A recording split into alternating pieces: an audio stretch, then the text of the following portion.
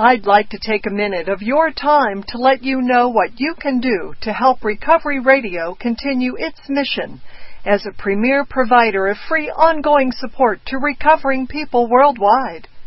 Recently, our expenses have skyrocketed.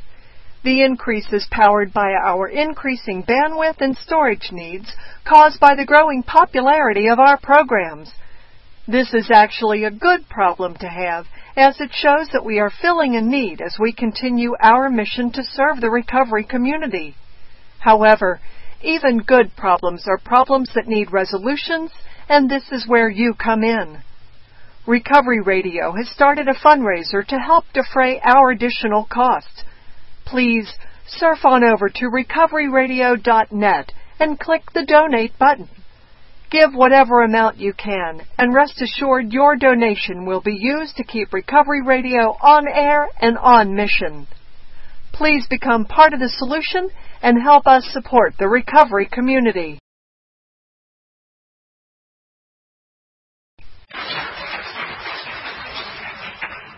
Hi everybody, my name is Susie and I am a grateful and enthusiastic member of Al-Anon. Boy, we do have fun, though. We have a lot of fun, and one of the things that I really love about our program through the years, we've learned to laugh more and more and more, and for years I couldn't laugh, and now I laugh at so many things. I can see the humor in everything. Before I go any further, I want to thank the committee for having me come here. It's always a privilege. I want you to know this is the most important thing I do in life. Absolutely. This is the top of the heap. This is Broadway for this girl. You know, I love this program with a passion. This program has done so much for me. I couldn't even begin to tell you all the things that I'm grateful for. I find I'm getting emotional already. I hope that's going to subside because, you know, I really have a lot I want to tell you. I have loved the speakers. Every one of you have been really, really inspirational. I've loved the message. I've gotten a lot out of it. This has been a real dynamite weekend. So for those of you who put it together, thank you.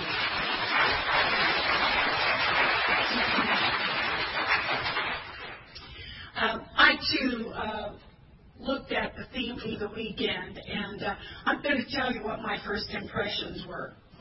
Quiet your mind? Are you kidding? Are you kidding? You know, alcoholics have a drinking problem, and it's a prerequisite for us. You have to have a thinking problem to come here. And I certainly did have a thinking problem for many, many years. And even today, after all these years in program, I had a rough period of 2 or 3 hours.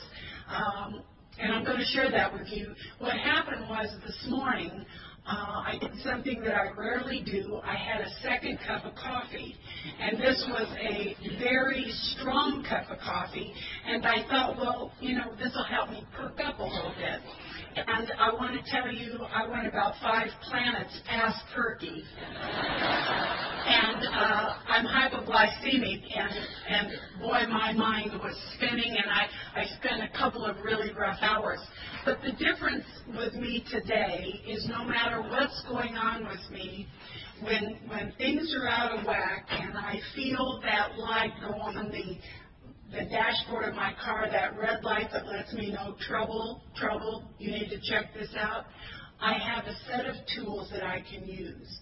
The very first thing I did was I prayed, and I prayed for everything now. And I said, God, oh my goodness, I have to speak tonight. What are we going to do? Please help me to turn this around and calm down. That's the first thing I did. The second thing I did was I called my sponsor. She was not available. As most of us know, our sponsors aren't always there. So the next thing I did was I called a girlfriend in California. I found somebody at home that would talk to me. And so it doesn't matter if you're here 1 year or 48, 49 years.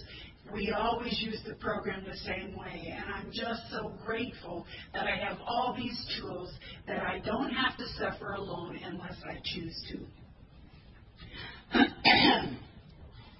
If you're new here, let me tell you, you are going to change here. That's just a given. You are going to change. And if you don't change, and if you're unwilling to change, you will not stay. That's very simple. I've just seen that happen again and again and again. Now, for me, over the years, what I have found is this. I don't make the changes. God makes the changes. There seems to be a misconception about that. All I do is I show up willing, almost like, here I am, and I surrender.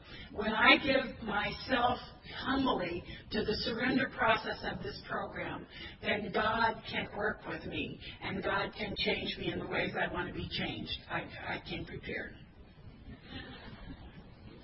If I bring it, I don't need it. If I don't have it, I've got a dress now, so I came prepared. I'm one of these people that believe in telling the story of what happened, what it was like, and what it's like now. So I'm going to start with the very beginning. Once upon a time, there was a beautiful young princess. And this princess lived in a castle with a wicked old witch. And every day the wicked old witch would tell the princess that she was no good, that she would never amount to anything, that she was stupid, she was ugly. This went on day after day, week after week, month after month, year after year. This princess suffered from a condition called mistaken identity. And things would get so bad for her at times that strangers would ride by the castle and she would turn her back so they wouldn't have to see how ugly she was. I identified with that story because I grew up in active alcoholism. And a lot of those same things happened to me. I'm not someone who's here to blame my mother and father for my childhood. It was what it was. I think they did the very best that they could. But I also want to be honest for myself. I think there was a lot of scarring took place during those early years. And, today I'm grateful for it because it was because of the scarring that I sought higher ground, and I came to you people, but it took many, many years. My father was the drinker. Now, I have to tell you, I was a daddy's girl. My father was an educated man. He was very loving. He was a lot of wonderful things. And he just happened to have this little drinking problem that really didn't bother me because I wasn't affected. But my mother did have a problem with it.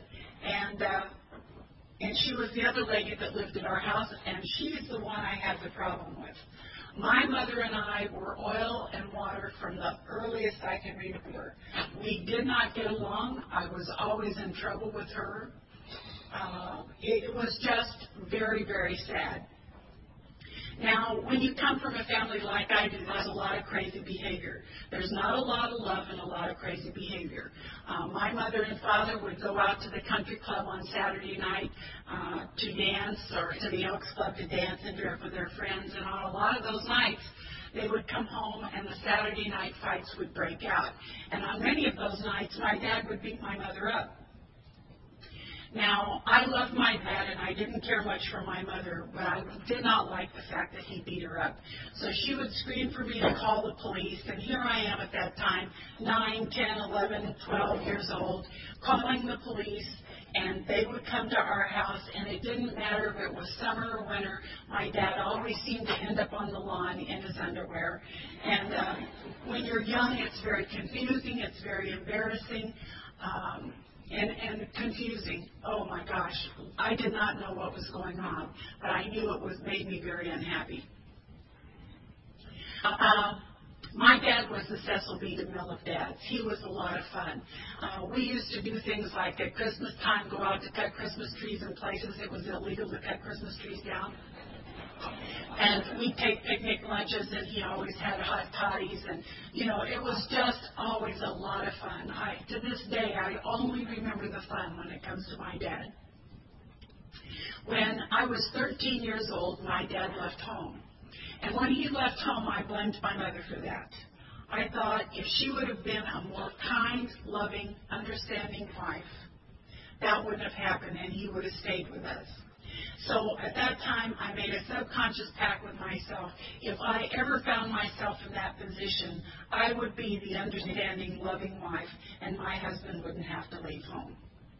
It's important that I tell you now that my qualifications for being here are that I am the granddaughter of, the daughter of, the sister of. I have been married to 3 alcoholics and 1 normie. That would lead you to believe that there's a little something wrong with Susie, and that if it's possible, I am qualified for this program.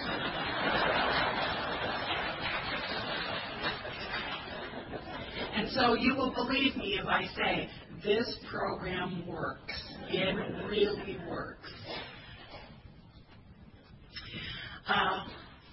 I was an awkward teenager, as was shared.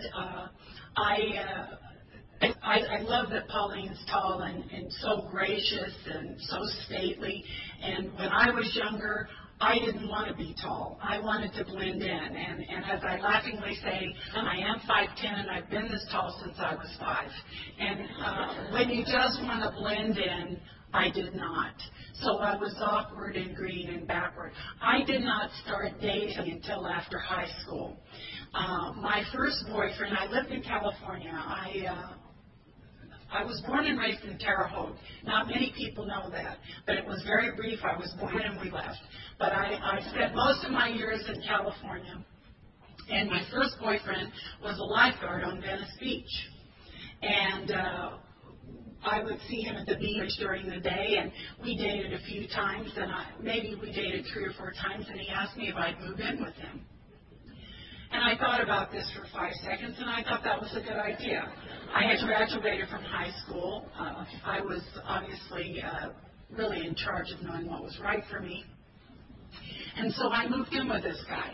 And every day he would go to the beach and he would save people at the beach. Then he would come home from work and maybe cook dinner or wash dishes or vacuum or grocery shop or maybe do a load of laundry, a variety of things. And I only had one job. My job was to get a tan. And I did my part. As funny as that sounds, I really was incapable of doing anything else.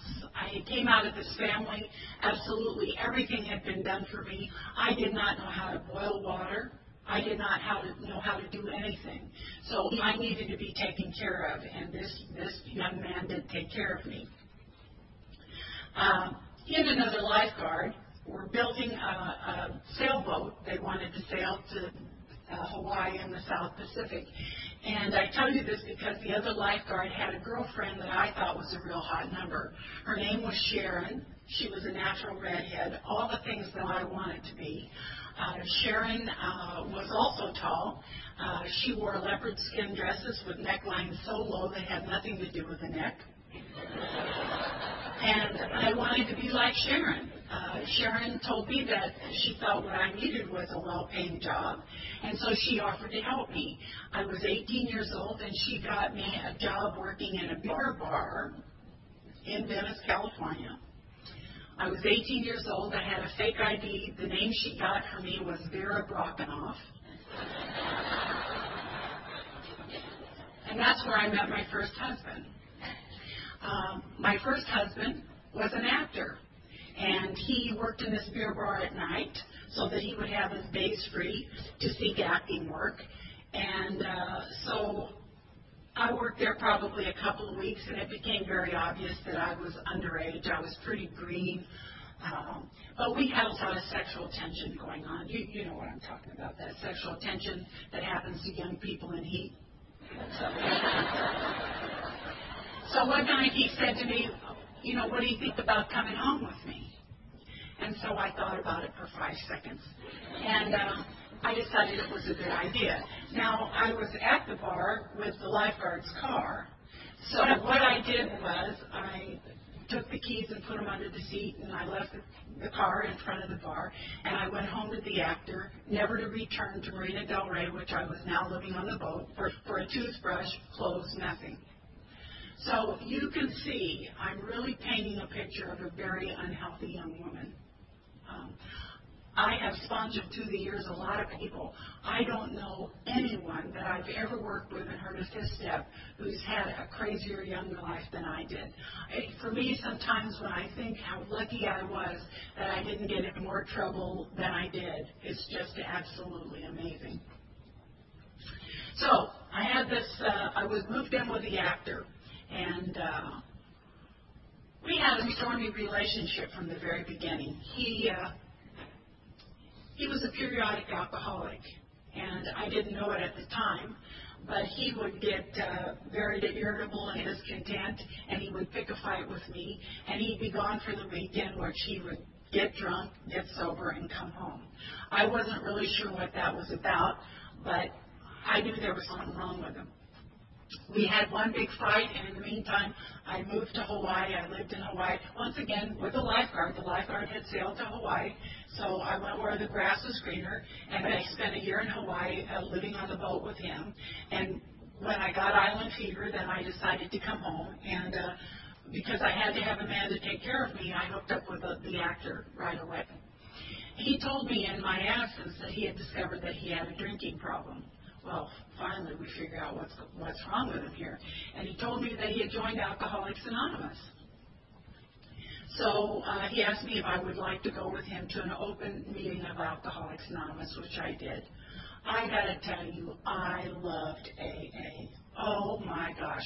I loved the laughter. I loved the stories. I just loved the alcoholics. It was just a great place for me.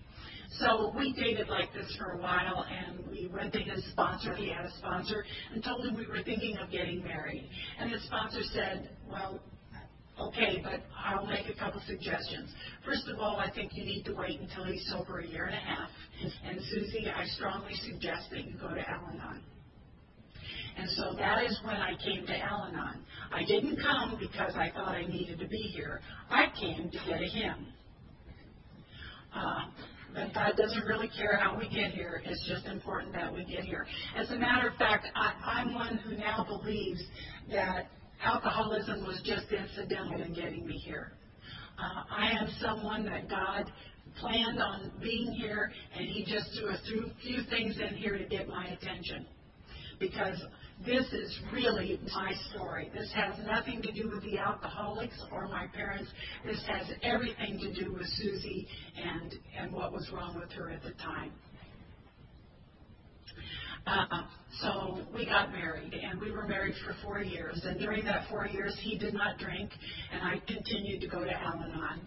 And I loved the Al-Anon meetings too. However, when I first came to Al-Anon, it seemed to me like all the ladies had blue hair. You had a bunch of children. You had husbands who beat you up. And I was obviously very young. I came in 1969 was when I came to Al-Anon for my first meeting. And I was young, and I thought at that time I was pretty hip and cool. And you had these 12 steps and traditions, and no, too corny for me. Good for you, but too corny for me. So I would show up right before the meeting would start, and then I would leave when it was over. So this went on for quite a while. And during those 4 years, like I said, he never drank. During those 4 years, he was taking care of me. And the thing that I will always say about my first husband is this, that he is the one who taught me responsibility. He taught me how to boil water. He taught me how to cook. He taught me how to do laundry. He taught me how to get a job and keep a job. He taught me a lot of the things that I did not know how to do. So I will always have a soft place in my heart for him. To the best of my knowledge, he is still sober in the San Fernando Valley in Los Angeles. And he never became a famous actor, you know. After that, we did decide mutually to divorce. And what I did was I moved in with a girlfriend in Culver City. Now, my girlfriend worked at a travel agency, a very prestigious travel agency in Beverly Hills. And so we had the opportunity through her work to fly all over the world. We would fly first class. We would stay at these beautiful hotels for free. It was just an incredible existence. I had two sets of friends. I had my Al-Anon friends and I had my rowdy friends. Guess who were my favorites? A lot of my story is really how not to do Al-Anon. You know, I like to think that I'm a classic example of a slow learner. I learn about as fast as molasses flowing uphill on a cold, cold Fort Wayne day, you know. And so it took me a lot of time to really get this program. So we had a lot of fun. I started getting better and better jobs.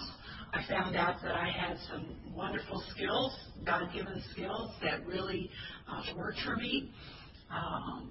And I dated a lot. It was a surprise to me to find out that guys really liked me, and I just had a lot of fun. But after I was into this for a few years, I started to get lonely. And so I had to start looking around for someone sick enough for me. The guys I was dating were just a little too healthy.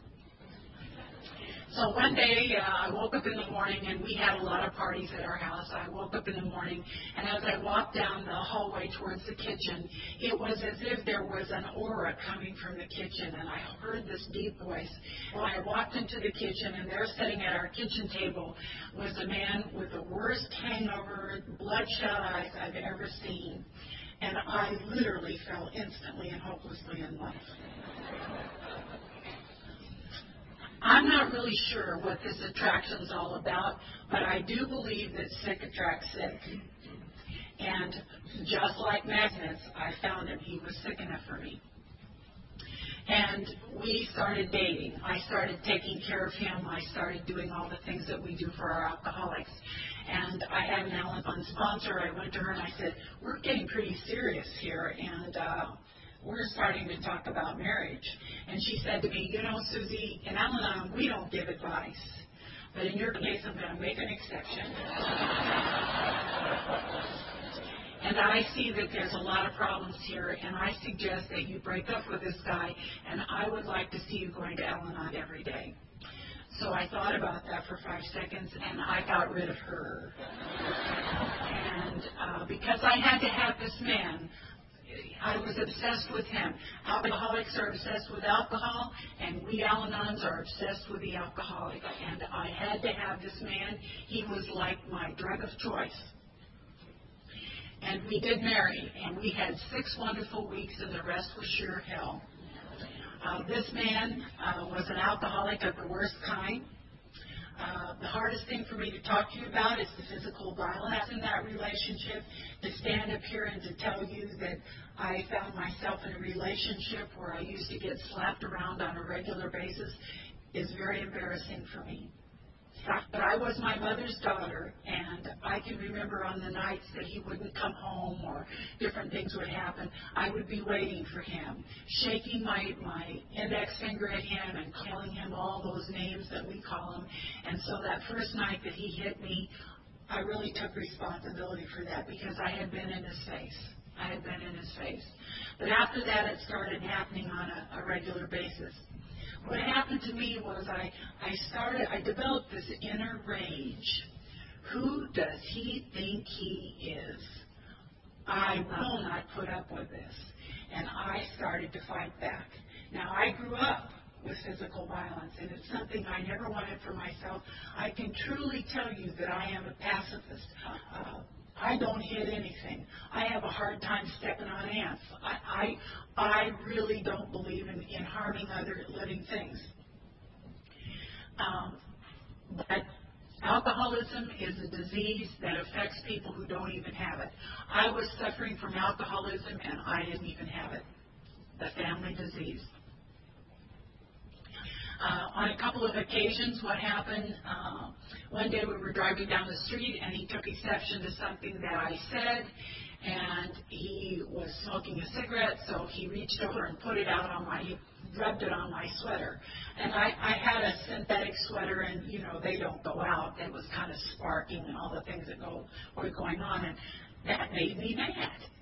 And at the next corner, he stopped for a stoplight, so I doubled up my fist and I punched him in the face as hard as I could. And I also, you like that, don't you? And I wasn't stupid. I opened the door and ran like hell. But for a couple of weeks after that, he had a big scab on his upper and lower lip from where I nailed him. But when I looked at that, I did not feel good about that. I thought, oh my goodness, what's happening to me? What is happening to me? That's what used to go on with my mom and dad. What's going on with me? On another occasion, it was very popular in California. They were having mace classes that you would use, for protection. So I took this class, and at the end of the class, you sign a very formal affidavit in California that you realize that if you use this on anyone other than an assailant, it's a serious felony, and you're in trouble. So I signed that and dated it, and I went home and squirted him with it. And as he was writhing around on the floor, because the stuff really works, it really, really works. For those of you who are still living with active alcoholics, you might want to make a mental note of that. But once again, I can remember that day very clearly. As he was on the floor in pain, my kneecaps were jumping up and down. Have you ever been so afraid that your kneecaps jump up and down? What a horrible feeling. And mine were jumping up and down that day. Oh my gosh. All my best thinking had gotten me to this point in my relationship. And it was because all the broken promises, the other women, where is the paycheck? The despair and unhappiness was great. My hurt was just boundless. And I was afraid that one day he would pick a fight with me and I would open that kitchen knife drawer and I would take a knife out and I would stab him. That's how crazy I had become inside. That's what living with active alcoholism did for me. It made me crazy. I tried doing everything I possibly could. I read every article in Reader's Digest. I took a class in Fascinating Womanhood. I thought if I meet him at the front door wrapped in saran wrap, maybe that's what our marriage needs. But in the end, what I finally did was I called my Al-Anon sponsor. And this all took place within a period of about 6 months. That's how fast it progressed. And I told her I was having a few problems and that I would like to come back to Al-Anon. And she said, please come back. We've been saving your seat. And so I went back with a whole new attitude, Within a couple of weeks, I was able to go home and tell him that it was unacceptable that he hit me. And if he ever hit me again, I would leave. And because he was alcoholic, a couple of weeks, we had an altercation. He tore up our bedroom and threw me up on the master bathroom vanity. And so I made good my promise. We learn in Al-Anon that we don't make threats we don't intend to carry out. And so what I did was I packed my bag and I left. And what he did was he went into rehabilitation. He went to a treatment center for 30 days, and he did very well there. Most alcoholics know how to do time well. He was voted most likely to succeed. And at the end of his 30 days, we met with a counselor, and I told him that I would come home, providing that he didn't drink and that he didn't hit me. Those were my two very strong boundaries. And he agreed, and he came home. We both came home. And what happened after that was he was a dry drunk. He did not drink. He didn't drink because it was part of what he had to do to stay married to me. He didn't stop drinking for himself. He stopped drinking to save the marriage. And I can tell you now that is not a good reason. That is not a good reason. I used to think that I could force solutions. I tried everything I could to get him the right sponsor and all those things. And let me just tell you, folks, don't waste your time. Don't waste your time. It has to be a personal decision for them. After 6 months of living with a dry drunk, and that was just really, really terrible. I can remember it was not an unusual situation that he would come home from work so angry when he would come through the door and he'd say, did you just see that dog? He just pooped on our lawn.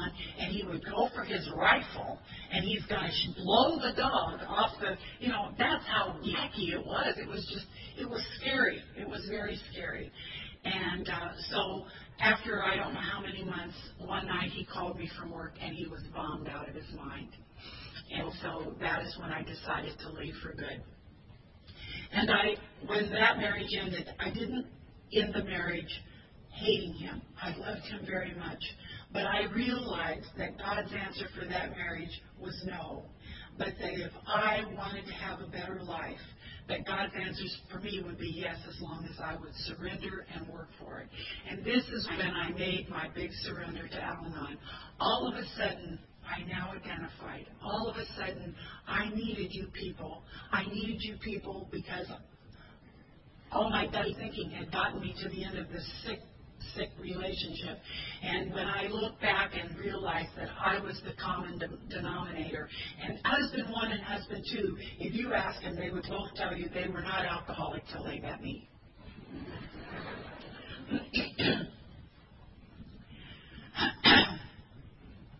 So what happened to me was I made my surrender, and I started working the steps.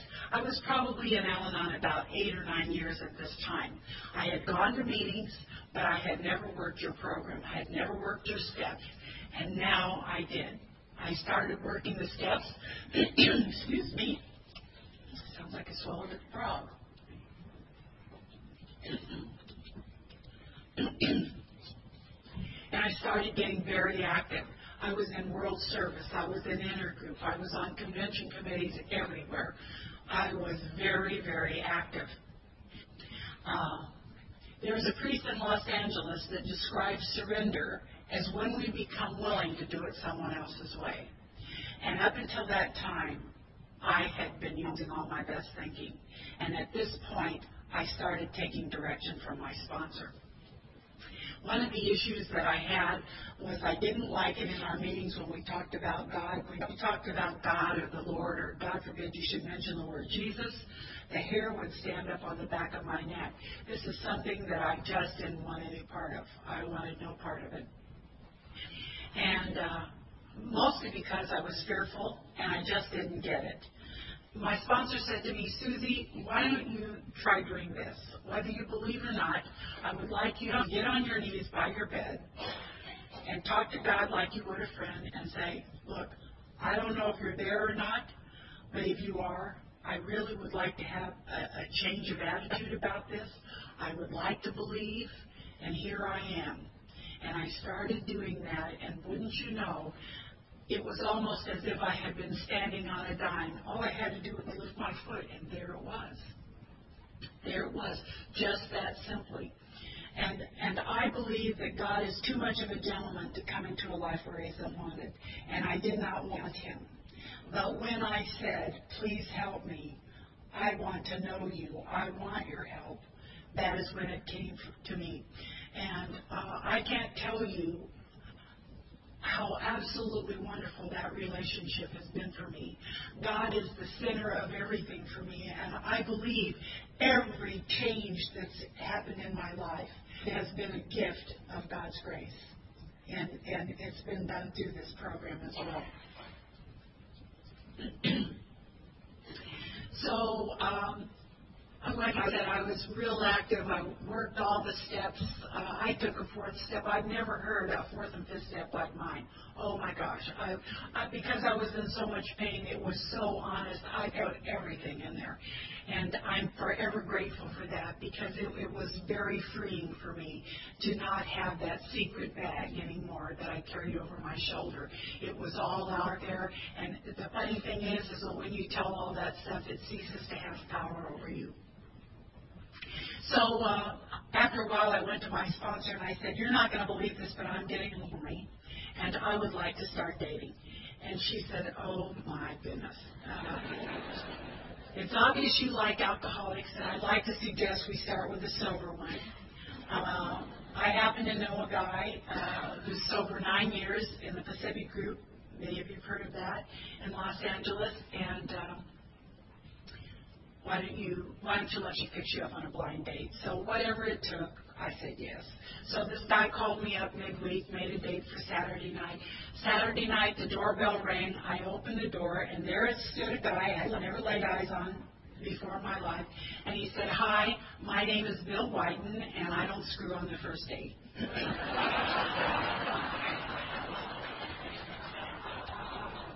I swear to God, that's what he said.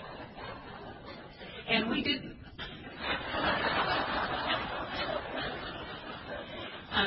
Bill was one heck of a nice guy. I started dating Bill, and we did a lot of fun things together. We went obviously to a lot of AA and Al-Anon meetings. We went to a lot of conferences. It was just wonderful to be able to talk to him about the things that were important to me, my meetings, the steps, my relationship with God. And as you know, it's very hard to talk to those drunks in bars, those astronauts and nuclear physicists about this stuff, but Bill was the one that became a real fast friend for me. And I did it differently. Bill and I became friends long before we became more than that. And I guess we had been dating over a year, and we were coming home from the San Diego convention. And he said to me as we were driving home, "What do you think about us getting married?" This is a true story. I started hyperventilating. If you liked me and I liked you and there was marriage involved, we were both in trouble. So I thought probably an easier, softer way would have been if I just opened the car door and threw myself on the freeway and ended it all. But the difference was this. I wasn't hiding anything about Bill. He was as conference approved, sponsor approved as you could possibly get. And so after some discussion, we decided that we would marry. And I did marry Bill on Maui in Hawaii, and it was just a wonderful, wonderful marriage. Through the years, Bill and I, it was just great. Bill never used his hands to do anything but love me. He did not call me four-letter words. We traveled to conferences where we spoke together, AA and Al-Anon pitches, and we did that for many years. And in 1999, actually 1998, Bill started having some health problems. Now, this was unusual. My husband was a career detective with LAPD, and he was a health addict. He was a marathon runner. He ran every other day. He didn't drink, obviously. He did not smoke. He ate tomatoes every day because they had antioxidants. He was a vitamin person. He just was very, very healthy. So this was unusual that he was getting sick. So we went from doctor to doctor, and they couldn't figure out anything that was wrong with him. Finally, he went to a doctor friend of his who was in AA and said, I can't figure this out. I just am having these peculiar things going on.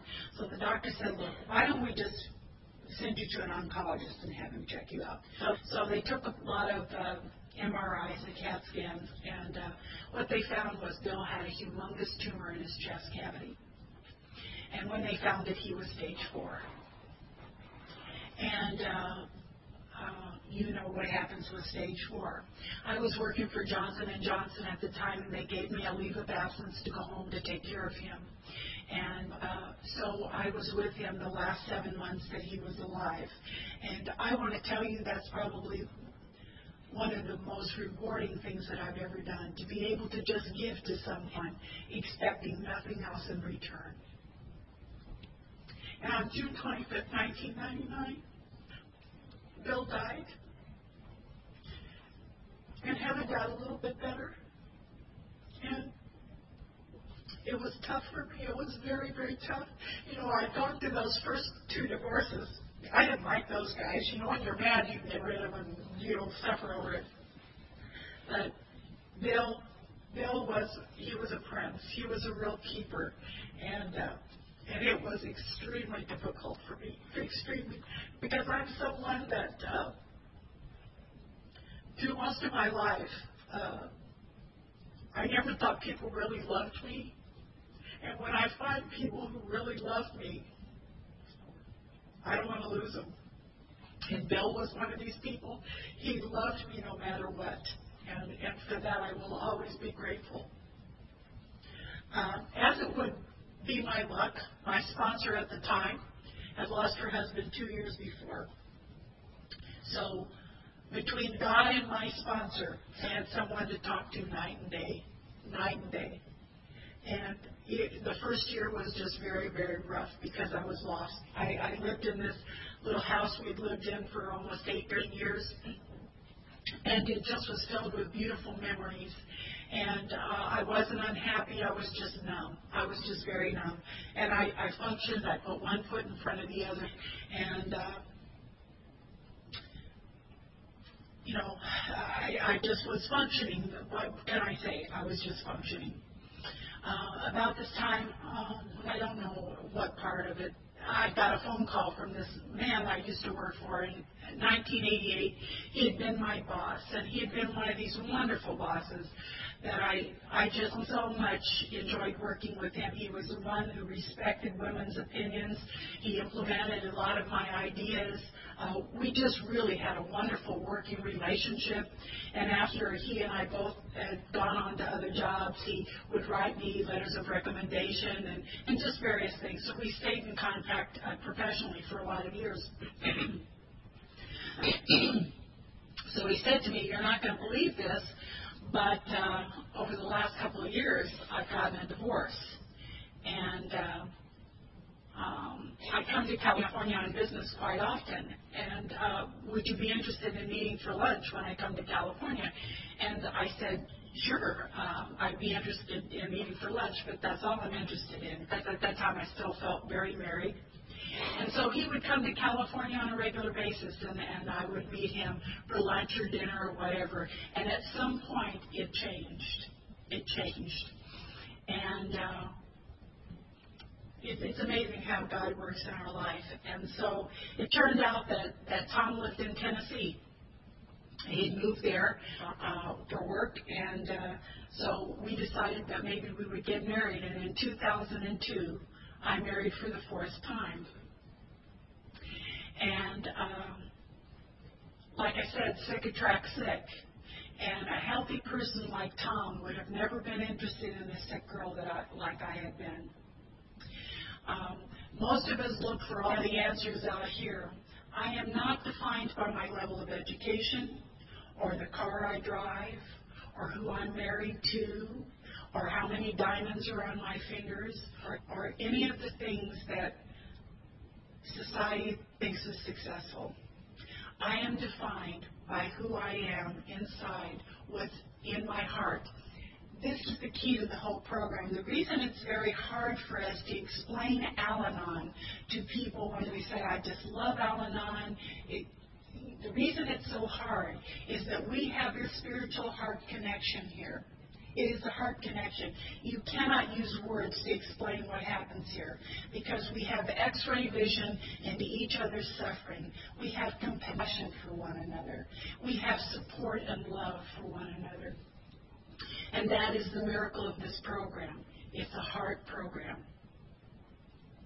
So I made the decision, and in 2002, I married Tom. I moved to Tennessee, and it was been one of the best decisions I've ever made. And this is another thing about God. If I don't trust God, how much am I going to miss? But when I'm in a constant state of surrender, and I'm telling you, this is the way my relationship with God works. I don't care what's going on in my life. It's like I have a big platter, like they deliver dishes at a banquet, this huge big platter, or this, what do you call it, a big tray. And on this tray is everything that I need help with. Maybe my job, my husband, our children, my health, whatever it is that's going on in my life that is challenging for me is on that platter. I put it on that platter and then I lift it up. That is my job, is to lift it up. I don't need to fix these things for myself. I need to offer them to God. I am someone who believes that it's not that we ask God for too much. I think we ask God for too little. He very much wants to be a part of our life. He wants us to bring all those silly, mundane things. And then, after I offer them up, I do the next indicated thing. And the thing that Tom knows, and right now I want to introduce my fourth husband to you, my Tom.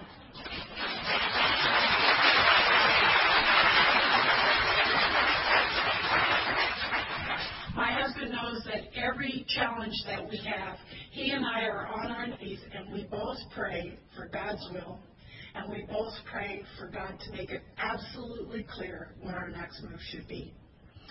And we were in business together. We had a successful building business. We were building custom homes. And then you know what happened to the economy. And a couple of things happened, and we had to liquidate. We had a lot of frozen assets, as you can imagine. We had to liquidate. And every day we were very afraid, but we got on our knees, and we just trusted God. And we did the very next right thing, always with integrity. I believe in integrity and honesty in all my affairs. And we did that time and time again, and you would not believe how we landed on our feet. I mean, we landed, it could have been perpetually a very serious problem, and we landed on our feet very, very well. So you tell me God isn't there for me, and I know He's there for you as well. I want to tell you a couple of things. My father got ill, and my father died too. He died before Bill. But when my dad died, I realized that sooner or later I would lose my mother. And all my life, I didn't care for her. I didn't care for her. I loved her because she was my mother, but I really didn't care for her. She's not someone I sought her time. I didn't seek time with her. I didn't want to be with her. But at the time, I had spent some time with Mary Pearl, and she shared the story that many of you have heard, that when she went to her sponsor with the same thing, her sponsor said, Mary Pearl, why don't you try seeing your mother the way God sees your mother? Because God only sees the good. And I had never done that with my mother. And so what I did was I tried to see all the good things about my mother that had always been there. And she was very good to me in a lot of ways. She wasn't the mother I wanted. She wasn't June Cleaver. But she did love me in every way that she could. And so for the last year that she was alive, she and I became very close. And this is the thing that I want to tell you about this program of Al-Anon. My relationship with my mother changed because of applying Al-Anon to the relationship. She was the same wicked old witch she had always been. But I changed. I became a different person in that relationship. And so when she died, I was at peace with the fact that I had done everything I could for her in the end, and that we had become close in the end. What an amazing program. What an amazing program.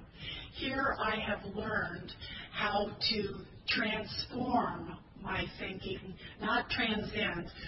You know, it bothers me when it says, when we hear in meetings people say, well, I just learned to bite my tongue and keep my mouth shut and to just get over it.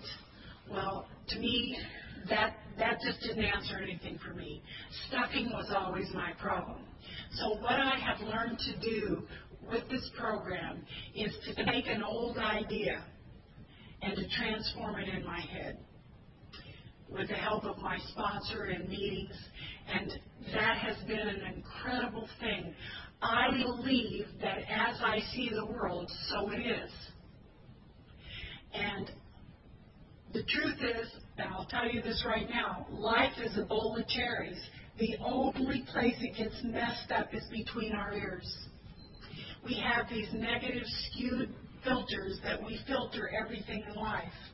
And if you are someone like I was for years and years and years, very negative, no matter what was going on, doom and gloom. And if that's what you're looking for, that's what you find. And then this is, I hear this and I believe this today. If you think you can or you think you can't, you're right.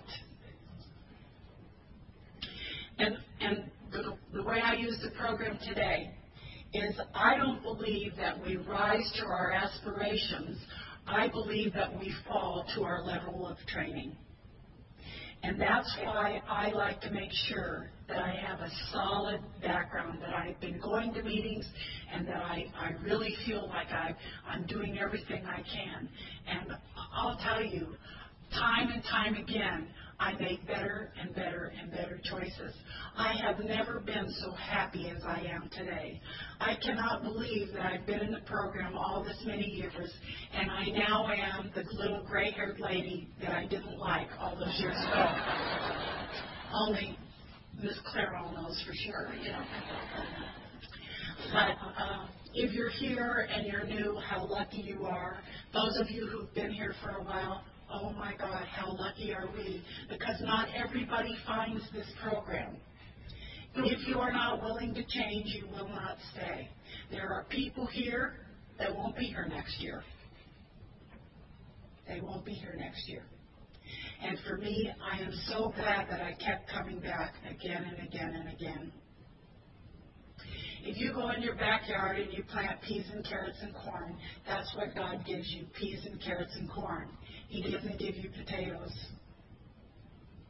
So if you come this weekend and you hear all the healthy wisdom that we share, the experience, strength, and hope, and you take it home and you apply to your life, you will become a healthier person who makes healthier decisions. That's just the way this world works. But if you're someone who goes home and calls your wife 4-letter words, beats your children, kicks the dog, and steals from your employer, that's what you will reap. I believe that this is very, very true. I now know, because of this program, that I am no longer that girl, that lost princess that had mistaken identity. I'm absolutely sure of who I am. And for that, I am forever grateful, and thank you very much for my life.